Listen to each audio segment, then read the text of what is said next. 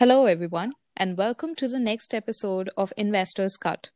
Today, we have with us Mr. Hetal Sonpal, who has worked with all our dream companies like Microsoft, LinkedIn, Intel, and Wipro.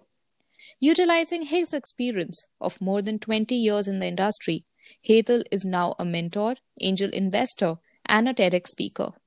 Welcome, sir. It's a pleasure to have you here. Hey, thanks a lot, Akriti. I appreciate the opportunity. It's always great to talk about my favorite topics. So look forward to an interesting session. Great. So, let's start with our first question to you. How do you think students should start their careers from MNCs or startups? See, I think when you're starting young, you are not too sure about your capabilities, and you're not too sure where your destiny is. Going into a more stable platform, which a large corporate offers, is a better choice than to get into a startup. Versus, of course, to start your own startup without having enough experience. So I would say that spend 3-4 years working in a large organization where you can understand the systems and processes before you get into the chaotic, jumbled world of startups. Right. So, how do you think? So as per you, after like 4-5 years of experience at an MNCs, people can actually think about starting their startups. So, a very popular question comes up as to how they should go about the investment. How should they get the investment for their startups? So, what are your views on it? See, I think getting investment for startup is a very tough job, right? And it involves a lot of time and effort. So first thing, I think the entrepreneur should be very clear, whether he or she wants the investment or not. If you can avoid it, and if you're able to make do with your own set of money to start with in the initial few months, and then if you're able to generate money from customers, I think that's the best option. Because once you get an investor on board, you are kind of at the mercy of the investor, and you tend to get limited by the wishes of the investor rather than doing what you want to. uh, so I think I would advise not to go for an investment, but if you have to, then I think the typical rule is that you get into an angel round, and there are lots of angel investors, and typically the best way to approach angel investors is through this angel network, which can allow you multiple choices of different investors to get onboarded. And I think that would make more sense rather than trying to find investors all by yourself. Right. And what inspired you to, become an angel investor? Like, why did you come to this part? So there's an interesting story. I think while I was feeling frustrated about corporate life, I was feeling disgruntled and was thinking about doing entrepreneurship myself. And entrepreneurship requires multiple things to work at the same time, right? A great idea, having a co-founder, a great ecosystem, all to work out. So it was a good friend of mine who suggested that, rather than fretting about not being able to become an entrepreneur myself, why not I live the entrepreneur's journey as an angel investor? And it turned out to be an awesome suggestion for me, because the model which an angel investor gets, where you are able to work closely with the entrepreneur investing. I think that worked very well for me, and that's how I am now more like a mentor advisor, where I'm deeply engaged with these startups which I'm working with. Right. And, a lot of people would be really interested to know that, what you look in startups while you invest in them. So I think I have a simple 4 point criteria when I'm looking at evaluating startups from an investment perspective. The first one is profile of the founder. I try and deeply look into the profile and understand if there is something distinguishing about the individual, which he or she will be able to benefit from when the startup is going through a tough time. Going through a good time and and staying afloat is much easier. But when it comes to a challenging work environment, something like Corona recently, whether he or she will be able to withstand that kind of a challenge, number one. Number Right. two, I think uniqueness of the business model. It should be something different, something wow, something which technically will require a lot of effort for a competition to come in, right? Cut copy paste models are great from a execution perspective, but if you are copying someone, then someone else is going to come and copy you, right? So, and there's no end to copying. I would stay away from that. Third one is, I think, scope of monetization. There should be a clear monetization journey, which clearly indicates when the startup will become self-sufficient to the extent where it will start putting its money or its earning back into the business and grow it. I think that's the safest model to approach. And the fourth and the last one is scope for exit, right? Me as an angel investor, I'm not there till taking the company all the way to the IPO. Some of them might stick around, but most of them would not. Most of them might not even have the choice to do that. So I would be looking at what's a potential exit opportunity. Is the entrepreneur having a clear plan of approaching VCs or larger investors in the next round, which can allow us angel investors in the early round to get an exit. So within these four criteria, I'm able to make a fairly decent judgment on a startup whether it's good enough for the investment or not. Right. And how do you decide as to what percentage of equity to buy in or how much to invest? Percentage of equity or how much I invest, I think purely depends on the state of on that particular startup, right? What stage they are in. I mean, how much they've progressed as far as the growth is concerned.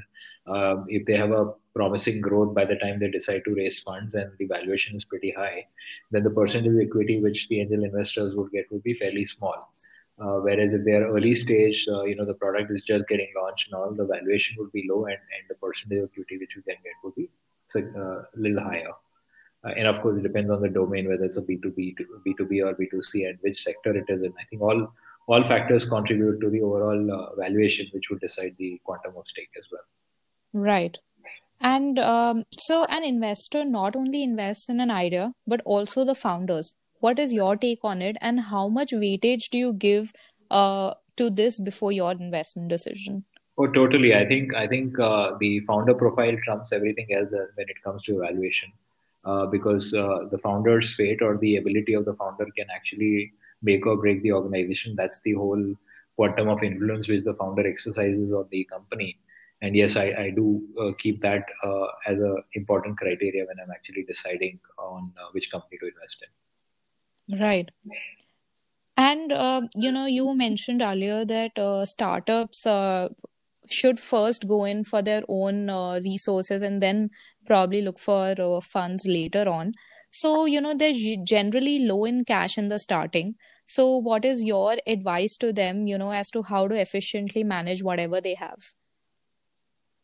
So I think that's true, and I think that's a reality. And in fact, I was speaking to someone the other day, and I realized that the whole startup business has become very democratized. Right? Everyone believes that they can be an entrepreneur. Everyone believes that they can start a startup. Everyone believes that they will be able to get funding. And I think the last point is the more worrisome, that just to assume that you will get funding and you incorporate that in your business model and say that within 6 to 8 months we'll start creating the fundraising deck and start getting an investor. I think it's a recipe for disaster, because dependency on your own funds and dependency of the product or the service to be able to generate revenue is far more a recipe for success than incorporating a funding element. Now, if you don't have enough funds, then please hold on till you have enough funds. I think that's the advice I would give you. Approach your friends and family from a support perspective. But as long as you're holding on to the 100% equity in your company and trying whatever you can as far as raising funds is concerned, I think you're better off. The day you decide to ditch that is where the problem starts seeping in. Right, right. And a lot of colleges have incubators or accelerators. So, what do you think is the role of such things in building the ideas and investment today? I think what the incubators and accelerators do is bring more awareness about the whole startup ecosystem. It allows for they provide a lot more clarity to people who might not be well versed on the whole subject. True. The third and important element for which accelerators and incubators are created is to provide the funding.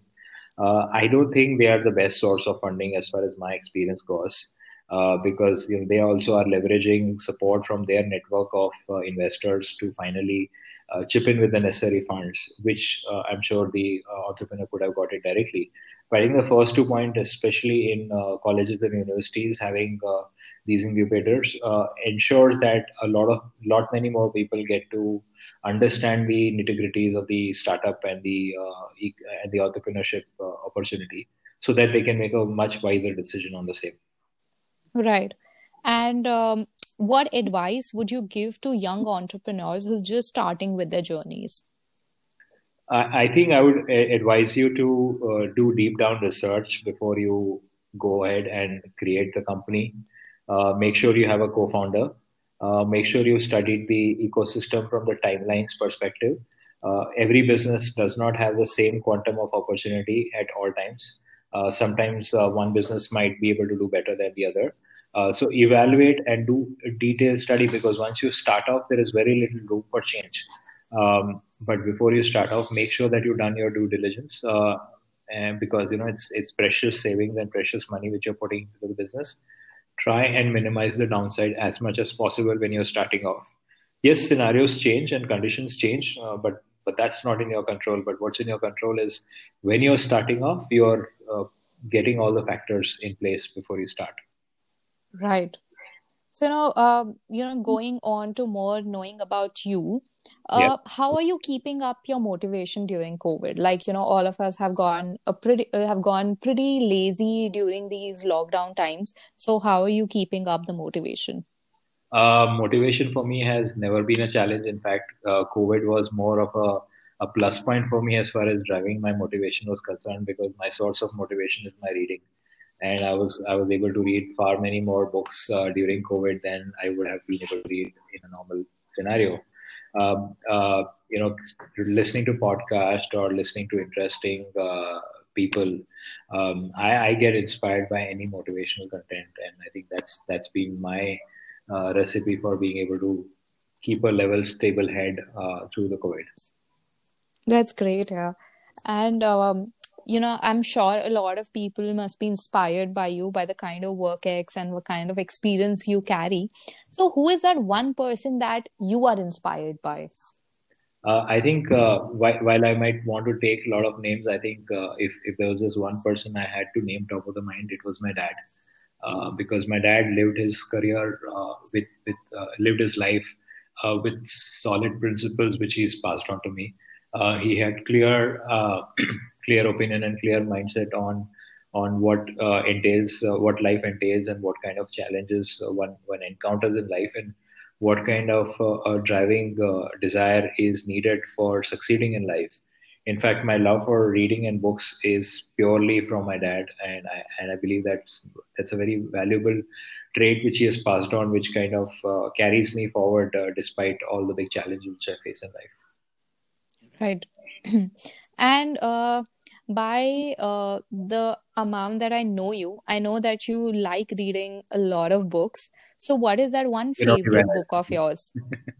To select just one book would be a challenge, especially someone who's read 300 books. But if push comes to shove, if I have to just call out one book, I would call out The Power of Habit by Charles Duhigg. Excellent book in habit formation, and not only creating an habit but sticking on with it. I think it's a fabulous read. I think it's a must read for everyone at all ages, at all times in life. Right. And what role do books play in the lives of people? I think the books have a significant role to play as far as transforming lives is concerned, because what you learn in school or college is just a little bit, right? Schools and colleges just give you the fundamental base from which your career is supposed to move ahead. But the to make your career into a rocket ship and propel you into the outside orbit, I think it's the books which give you that knowledge and ammunition which gets you that level of confidence with which you can face different scenarios and different circumstances in life with a great amount of confidence. Everyone should read books. Everyone should set objective towards reading a certain number of books. Selection of choice of titles can be left to the individual based on whatever he or she prefers the most. But reading constantly will definitely make a big difference in everyone's career. Right. So, totally agree with everything that you've said. And that's all from my end today. And it's always a pleasure speaking to you because you have always so many wonderful things to say. And I'm very sure that our audience is going to gain a lot of insights from this podcast. So thank you so much for your precious time and coming and speaking with us. Hey, thanks a lot, Akriti, for this opportunity. It's always great to share from my experience, and I hope the brief which I've shared will be an interesting learning experience for everyone who's listening to it. And yeah, open for any conversation like this at any point of time. Sure. Thank you so much. Thank you. Bye bye. Bye bye.